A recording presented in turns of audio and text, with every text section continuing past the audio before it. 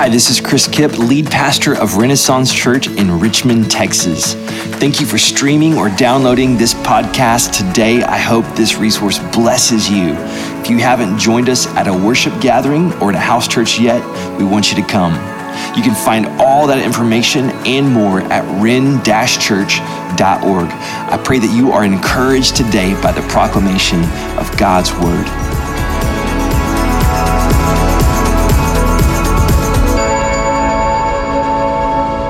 This morning, I get to close out this teaching series called Walk, Grow, and Live. And we have that on banners in the back. So every time you walk in to this place, every time you walk out, you're reminded of those things. And those are just values that we hold. We want everybody who comes to Renaissance to experience walking with God, growing in community, living on mission. And so I'm going to get to close this out on this series, and I hope that it's been fruitful for you to hear the seeds that have been planted so far. And we just kind of believe in the intersection of those three things is the power of the Spirit on display in your life and in the world. And so it's not one and then the next and then the next. It's all of them as we walk forward together as followers of Jesus. And so this morning, this is going to be the simplest message that I think I've ever preached before. I know you wish I said the shortest message that I've ever preached before. Not exactly the same thing, but it is going to be the simplest, and it's going to be based off of one verse, all right?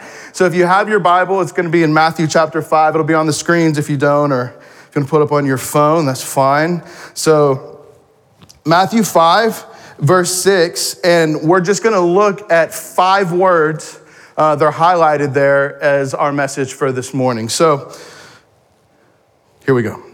Matthew chapter 5, verse 6. Blessed are those who hunger and thirst for righteousness, for they will be filled. Blessed are those who hunger and thirst for righteousness, because they will be filled. And today I just have the title of today's message is just really simple. Do you want to be filled? Do you want to be filled? And so I want to just kind of start with this first word, and the first word is filled, or your translation may actually say satisfied. And so let's move on, James, if we could, to those next things. So the first word is filled. And so the leadership gurus say begin with the end in mind. So we're going to the result of this verse. All of these things so that we can be filled, so that we can be satisfied. So we're just giving away the ending, right? Spoiler alert, this is the end. You can be filled and you can be satisfied. The question is, do you want to be? We are making choices every day that prove what we want to be filled or satisfied with, and an audit kind of where we are is kind of helpful to say, how's that going? How filled am I? How satisfied am I? Because when you look around, and if you're using social media as a barometer, you don't see a lot of people seemingly satisfied with anything. The only thing you see are complaints and positions and challenges and negativity and questions. And it's is anybody really filled or satisfied? Are we noticing that there is just kind of this hunger out there for something that doesn't seem to have yet been attained? Everybody seems to have a position that lacks a place of contentment, a place of satisfaction, or a place of fulfillment. So when we come across words like this, I think it's good to help them meet us where we are. And so I'm just going to put this up. How filled and satisfied are you? What's your current level of satisfaction? Are you willing to dive into that? This is a little bit of a life coaching session. All right, full disclosure. If you want more, I do this every day. I do this all day. All right, here we go. How satisfied are you? On a scale from 1 to 10, how's it feeling? And if you don't know where to start, let's put this next thing up. Think about these different areas. You can think about your family. You can think about your faith, your work, your relationships, your health, your goals. How is it going? If you were to rate each of these areas 1 to 10 and then take an average, what would it look like for you? If you're being honest with yourself, how content are you? How satisfied are you with your level of faith? How content, how filled, how satisfied are you with the current state of your family? How satisfied, how filled are you with other relationships, with your job, your career, your trajectory? How does it feel? this is maybe a good opportunity for like homework, right? Sit with this and start really looking in. But if we start being honest, what we usually find is that we're more satisfied with things that we thought we were dissatisfied with, and we're more dissatisfied with things that we thought we were more satisfied with. And so we find some surprising effects when we really dig in. How often do we just stop and think about, how am I? Where am I? What am I pursuing? What am I chasing after? Am I even fulfilled in the things that I'm giving my time to every single day? Or am I in this just groundhog day of events and activities that are leaving me feeling like there's still something missing from my life, that there's got to be more than this? Like, how are you feeling? And then the next question I have for you is, if you were truly satisfied, how would you know? If you were truly satisfied, how would you know that you're full? And like, I don't know, we're talking about full, it made me think about this. We have a tradition, a Father's Day tradition with Jake and me and my dad, right? Like, I don't know if you guys have been down the road to Avenida Brazilian Steakhouse. It's incredible. I have a little picture, right? Just because you need to understand. So here's the picture. There it is, right? That is the picanha. That is the house specialty. And if you've never had it, oh my. All right, lobster bisque that will change your life. All right, so I'm just saying, just down the road, right there on 59. Now, I don't know if you've ever been to one of these places before, but it's unbelievable, right? Like, you pay a flat fee and you walk in, and then at the bottom you see those little cards, like that's one card that's got two sides, and on the front it's green and on the back it's red. And when you sit down, green means go. And what they do is they bring some vegetarian's nightmare, so don't go there if you're a vegetarian, right? It's going to be very difficult for you. Matter of fact, I highly recommend you don't waste time at the salad bar. That's just a distraction, right? That's just to get you away from the plethora of meat that they are going to bring by your table. Don't do that. But get the lobster bisque, because that will change your life. But then the meat, it just starts coming, and you've got this green and you just leave it green. And you're like, I want to try that. I want to try that. I want to try that. Would you like more of this? Yeah, I do. And then you kind of get to this place where it's actually way past the place, but there just comes a point where it's like, I don't know what to do anymore. I've tasted everything. I'm absolutely miserable now. I should have stopped like 5 rounds ago, but it's no carbs and it's meat. So it's just like, just keep it coming. And then there comes a time where it's just like, you're so full. It's like you flip your card over and you go, enough. And you turn it from green to red. It's amazing. And you stop, and then they're still going around and like satisfying the restaurant. They're continuing to provide all these things. That's the way that I know that I'm full, is when you know that you're full. You have to just be like, I'm tapped out. I'm full. I have every blessing. I have everything that I've wanted. So it's just a little picture of full, right? And I just wanted to, go see Sal at the Avenida. Amazing. All right. So here's the thing. On a daily basis, I just want to invite us to be honest. Are we being honest about what we're looking for to find satisfaction and fulfillment?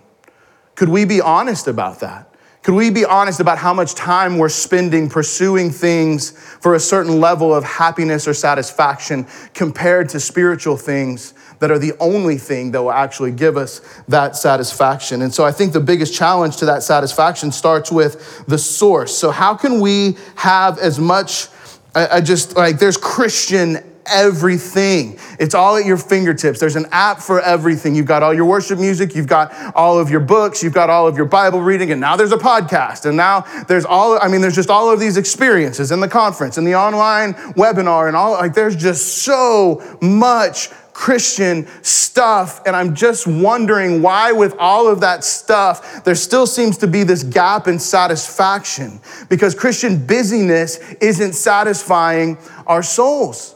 It's just not.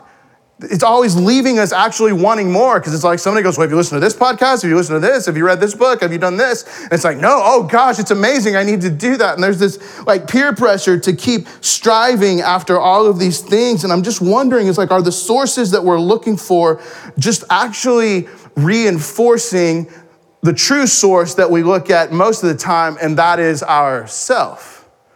We're really just looking to things that make us feel better about what we already believe. We're only looking for songs that are by artists that we already know that we like, or reading books by favorite authors because we know that we know the theological convictions, and we want to just continue to reinforce what's most important to us. I just wonder, in some of that busyness, are we looking still to the wrong source? And the wrong source is ourselves. Because we live in this you do you boo culture. You do you, it's fine. Just you do you. Like hell is filled with people who did you do you. That's where that leads. Because it's unfulfilling, it's unsatisfying. Should you have license to pursue who you are, the creative identity that God's given you? Yes, walk in that. There is uniqueness that you have that God has placed to you, but that is not satisfying if all that we're doing is just serving ourselves and trusting our own preferences. And it's actually possible to live this incredibly spiritually active life and for it to still really be all about our own comfort and what we enjoy for ourselves.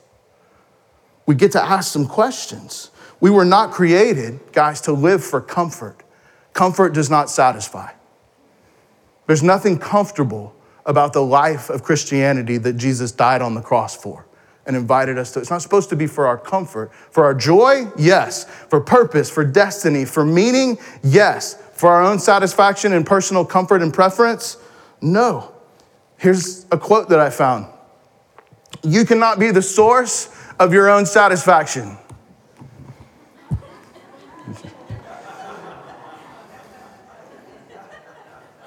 It always looks better when you do it like that, right? It's not just a point, it's a quote. I didn't read a book, I just made that up. But I do believe it. Like maybe it will be in a book. If you're writing a book, put it in there, it's good. Just cite me as a source, right? I just want my credit, because it's all about me and my preferences and my satisfaction. You cannot be the source of your own satisfaction. You just can't. And if you are, it's not sustainable, and you're gonna face something that threatens that and shows you that it wasn't enough. You can't be the source of your own satisfaction. It has to come from the outside. And if you're not satisfied, we need to start looking at what source we're really looking at. And so I want to just lead us into a passage here to support that verse that we already looked at. And so Colossians 1 says this. It's in Colossians 1:15. If you want to turn there, it'll be on the screen. I just want us to learn a little bit here. I think there's one before that, right? He is the image of the invisible God, the firstborn over all creation, for everything was created by him in heaven and on earth, the visible and the invisible, whether thrones or dominions or rulers or authorities, all things have been created through him and for him. He is before all things, and by him all things hold together. He is also the head of the body, the church. He is the beginning, the firstborn from the dead, so that he might come to have first place in everything. For God was pleased to have all his fullness dwell in him, and through him to reconcile everything to himself, whether things on earth or things in heaven, by making peace through his blood shed on the cross. And so what this tells us is that we were created to be sourced outside of ourselves. We were created by God and for God, and it tells us that the fullness of God is on display in Jesus himself. So the only place that we can find satisfaction is through Jesus. That is how God made us. So your satisfaction meter is never going to be filled until we realize that the only source that will satisfy is the Son of God. He's the image of the invisible God, the firstborn over all creation. All things have been created by him and for him. And he is before all things, and by him all things hold together. He is the head of the body. He is to be first place in everything. You've heard it said he's Lord of all, or he's not Lord of all. He's not Lord at all if he's not Lord of all, if he's not first place. Then he's in the wrong place. And you'll never be satisfied. And as the great prophet Ricky Bobby said, second place is the first loser. If you're not first, you're last. Like if Jesus isn't first, he may as well be last. If we're not allowing him to lead out, if we're not willing to put him above all others, it's impossible for us to be truly filled or satisfied. The satisfaction we long for is only found in the fullness of God through Jesus. So how do we get there? We recognize that Jesus is the only sustainable source of fullness and satisfaction. That's it. You're not going to find it through materials. You're not going to find it through other people. You're not going to find it through wealth and accumulation of things, because it just leaves us wanting more and more. And this is what we find, is that conviction is the solution, right? It's the thing that stands between where we are and where we want to be. Because we have God who set his standards and tells us that he is to be first. And then you have us chasing our own satisfaction. And we're over here. God's expectations and callings are over there. And if we don't do something to respond to that by stepping back from the things that we're chasing to step into the things that he's calling us to, that gap is going to be incredibly real in our life. And conviction is responding to the discovery that there's a gap between God's expectations and my current reality. Are we brave enough to say, I know that God's standards for me are here, and because of sin and selfishness and pride, I'm currently hanging out here, and you do you. The way to acknowledge and believe is to repent, to let conviction make a move, to go from where I currently am to sync up with putting Jesus first above everything and living a life that reflects that. And I know that seems simple, and it is. But why is most of life seemingly over here? Why is most of our time in things over here? Are we letting conviction? I feel like conviction is a lost art in our world. Who's going on their social media and going, I just realized how broken I was, and I've been chasing my own selfishness and preferences, and I realized that God has called me to more than that, so I stepped back from what I thought was okay in order to pursue what is ultimate, to find my ultimate satisfaction. Where's conviction gone? Why is nobody talking about it? Where's the confession of sin? Where's repentance? It's all about love and grace and blessing and mercy, which are all very, very good things. But the kindness of God is given to lead us into repentance, not just so that we feel better about ourselves. If we're using it just to keep doing what we want to be doing, then Jesus is certainly not first place. He's no place. The only place to be filled is through Jesus. He's the only source of our fullness or satisfaction. So I just want to ask us again gently, do you want to be filled? Are you ready to be satisfied in life? It only happens from conviction, responding to the gap that exists between my preferences and comfort and God's calling. He's calling us up. First word. Second word is this: righteousness. Righteousness is a judicial word that means what is approved in God's eyes or what is deemed right by the Lord. With our faith and hope secured in Jesus and with him first, it brings us to this next word, righteousness. This is a consequence of Jesus being first, because with Jesus, everything is made right. When we're right with Jesus, it motivates us to want to make things right in our world. It makes us want to align with the things that measure up to his standards, to the things that are approved by God. We should be constantly evaluating these things in our life. Before I give my time and effort and energy and devotion and attention to this, is this something that is approved by the Lord? Or is it something that the Lord detests? Is it sin?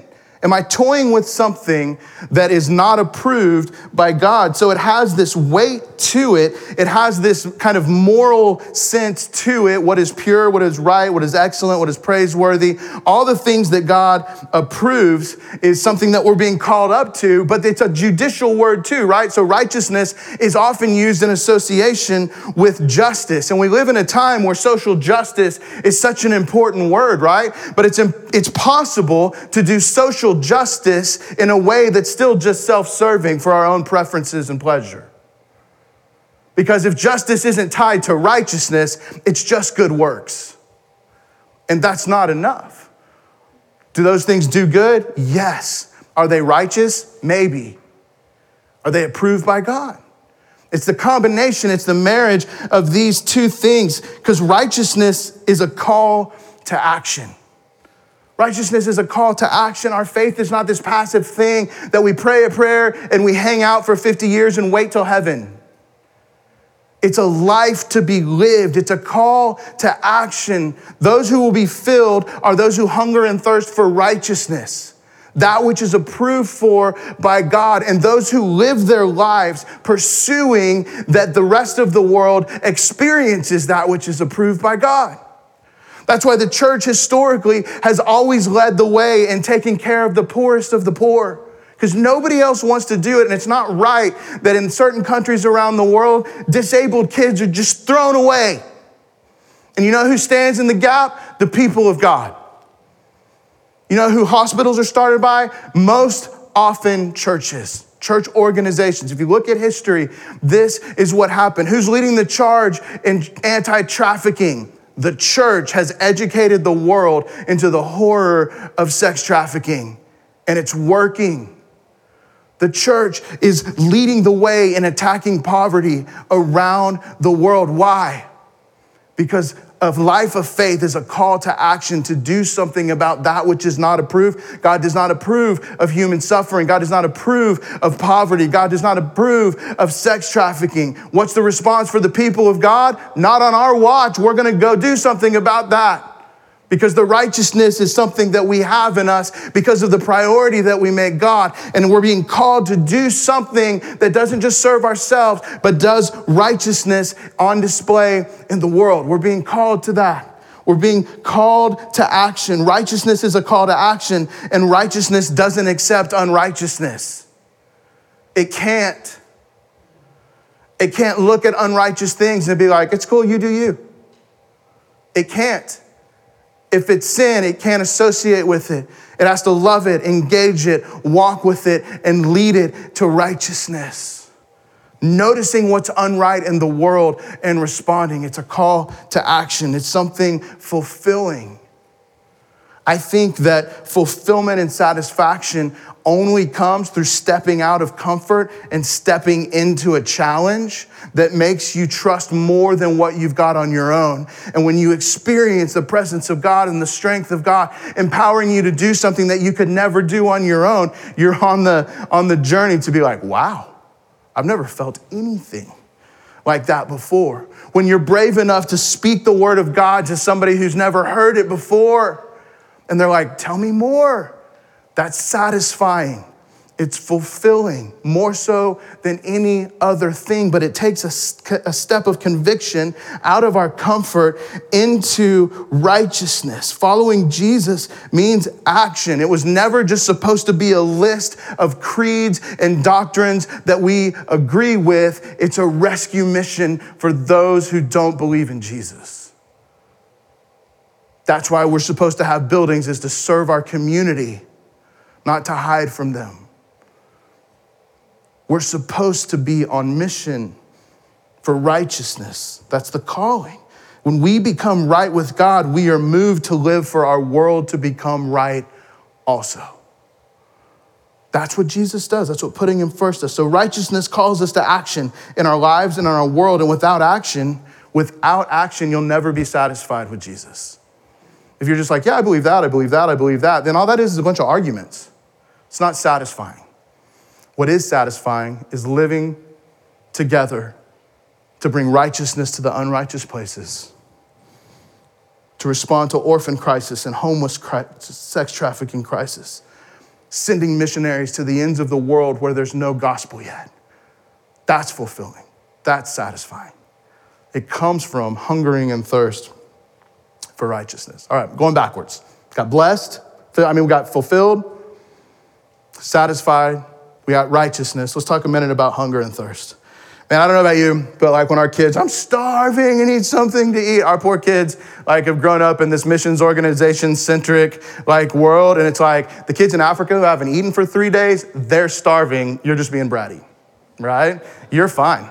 You're not starving. So we have a little bit of a bias. And our kids are scarred with that from ever. But Starving, for real though, it really is like kids who haven't eaten in 3 days. 15 million children under the age of 5 are food insecure in the world. 10 million kids in America are food insecure. That's starving. And I want us to think about that. These are some pictures. We're doing a trip to Nicaragua July 2nd. These are kids that you could go and meet and be a part of. When we go in our travels, we feed kids that have no other source of food. And why I want you to see these kids is because they have an appreciation for what they're eating in a way that we don't. We live in the restaurant capital of the world. It's like our biggest problem is, gosh, how do I choose from the 5 million, 4.5-star Yelp restaurants 5 miles from my house?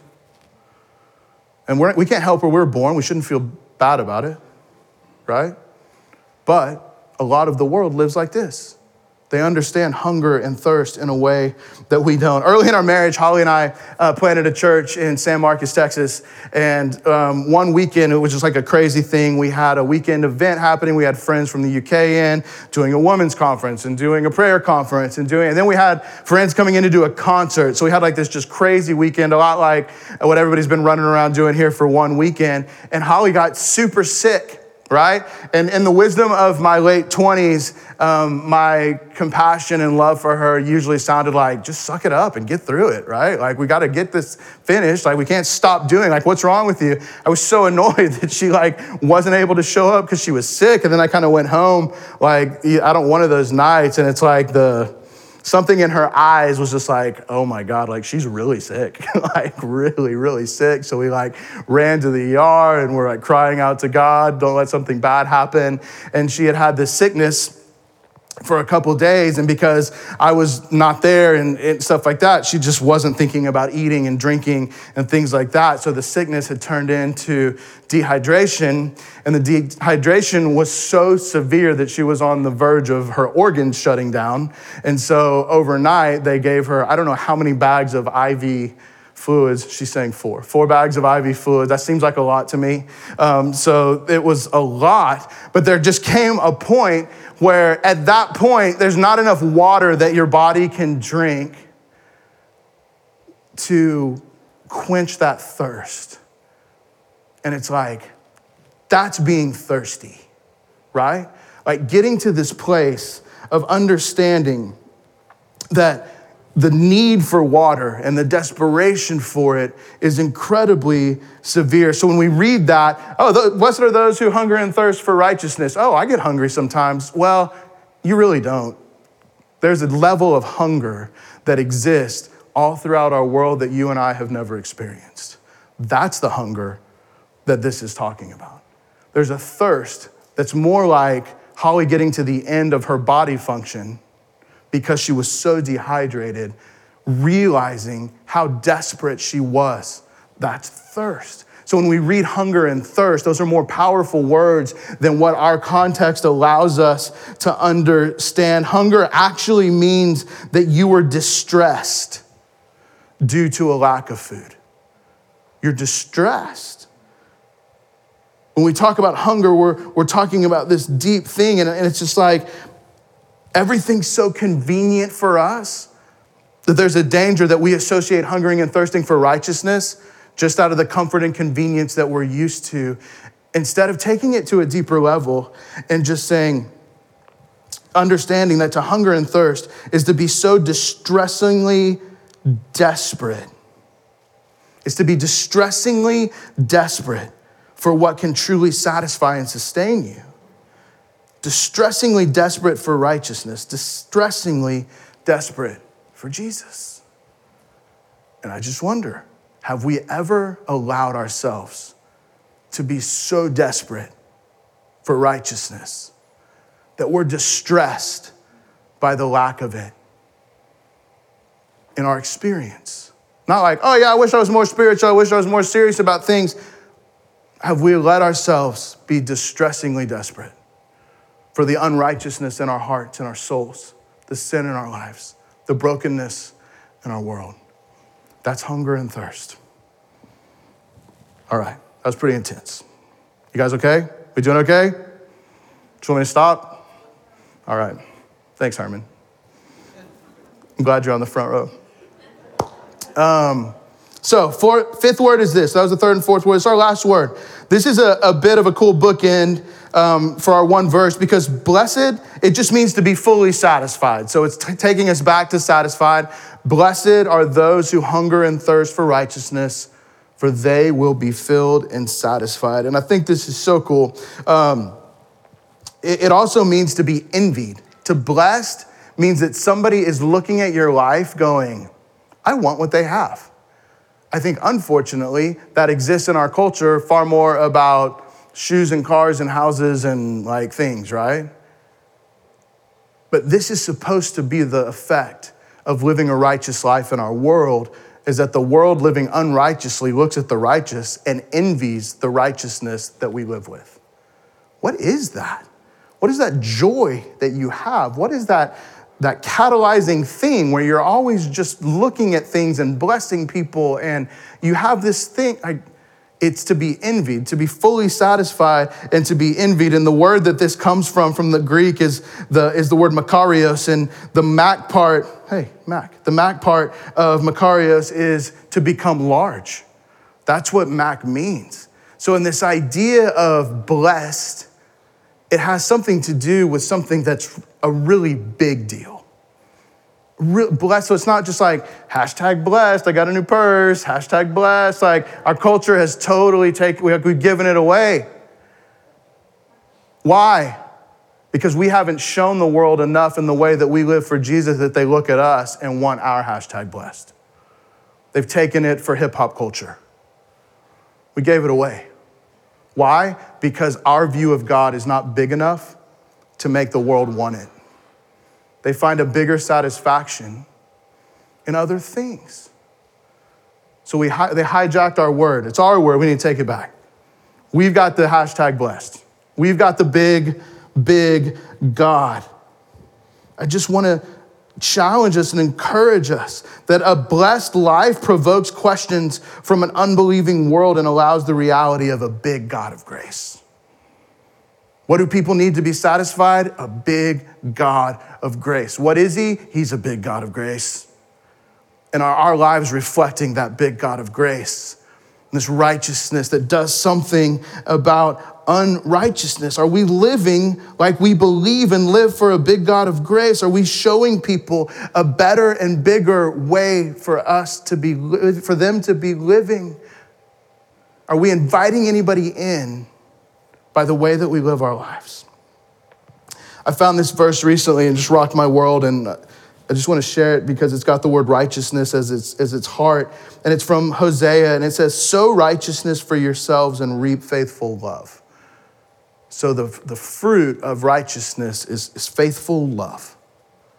And then it says, break up your unplowed ground.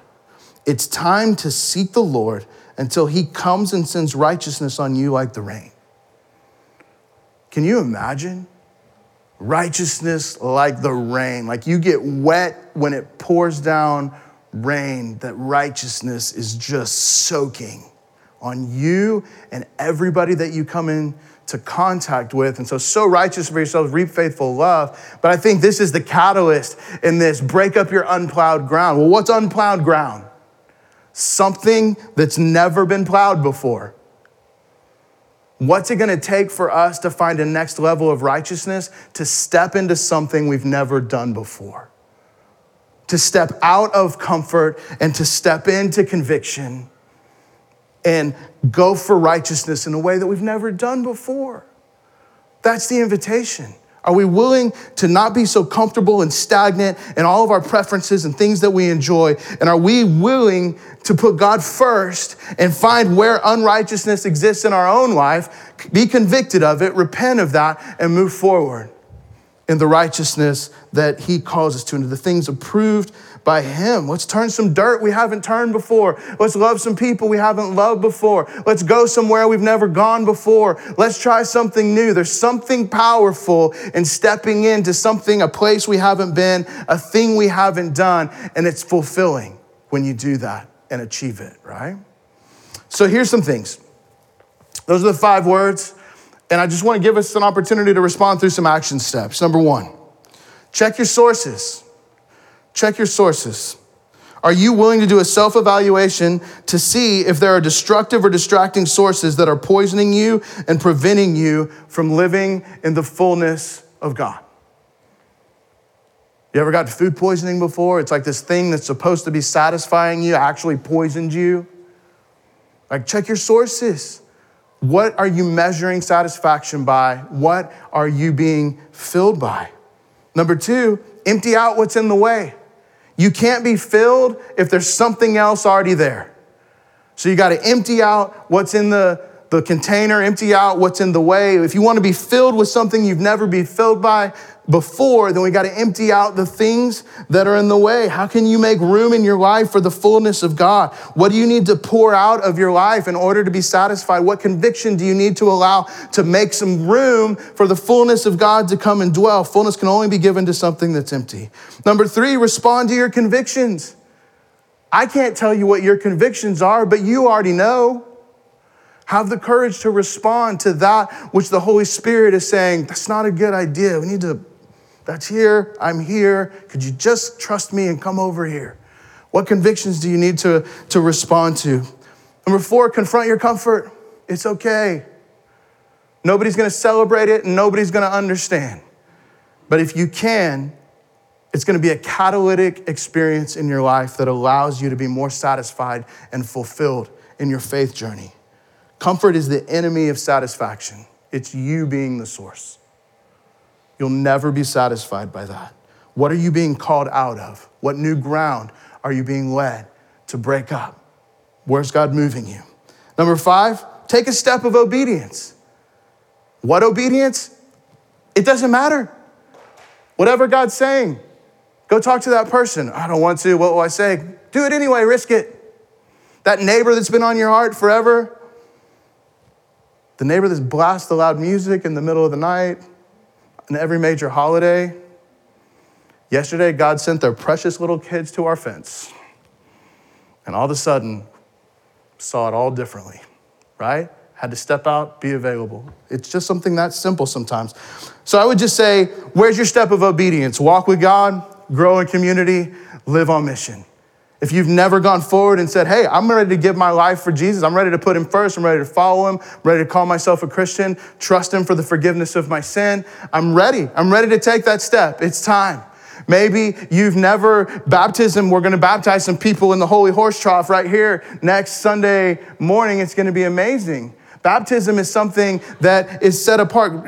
It says in Acts 2, repent and be baptized for the forgiveness of your sins. So when you've taken that step and you've decided to become a believer in Jesus and a follower of Christ, like baptism is a public expression, a public demonstration of the choice that you've made into your heart. So maybe some of you students from one weekend, like you actually realized some things that you believed about Jesus this weekend. And the next step for you is go public with that. Don't be ashamed. Don't be afraid. Tell the world that you now associate with Jesus. For those of you that were maybe baptized, sprinkled as an infant or in confirmation, maybe there was a time later where you actually realized that later on was when you put your faith in Jesus, and that happened before. I would just encourage you to consider going public in a new way, break up some unplowed ground, and let the world know who you stand for, who you associate with, and that you're living for this big God of grace, bigger than yourself. So baptism is a big step of obedience for followers of Jesus. Don't be embarrassed. Be proud of him. Be eager to celebrate. So maybe that's you and you want to be baptized next Sunday. Maybe you want to join a house church and jump in with some other people and you're like, I don't know about that. I don't like talking in front of other people. Maybe it's a step where you find mercy that you've never experienced before. It's a step of obedience. Live on mission, serve the community, meet your neighbors, come with us to Nicaragua, break up some unplowed ground and find a new level of satisfaction and fulfillment and going further than you've gone before, trying something you haven't experienced before. Matthew chapter 5. Blessed are those who hunger and thirst for righteousness, for they will be filled. Thanks for listening to this episode of the Renaissance Church Sermon Podcast. To contact us or find out more information, visit ren-church.org.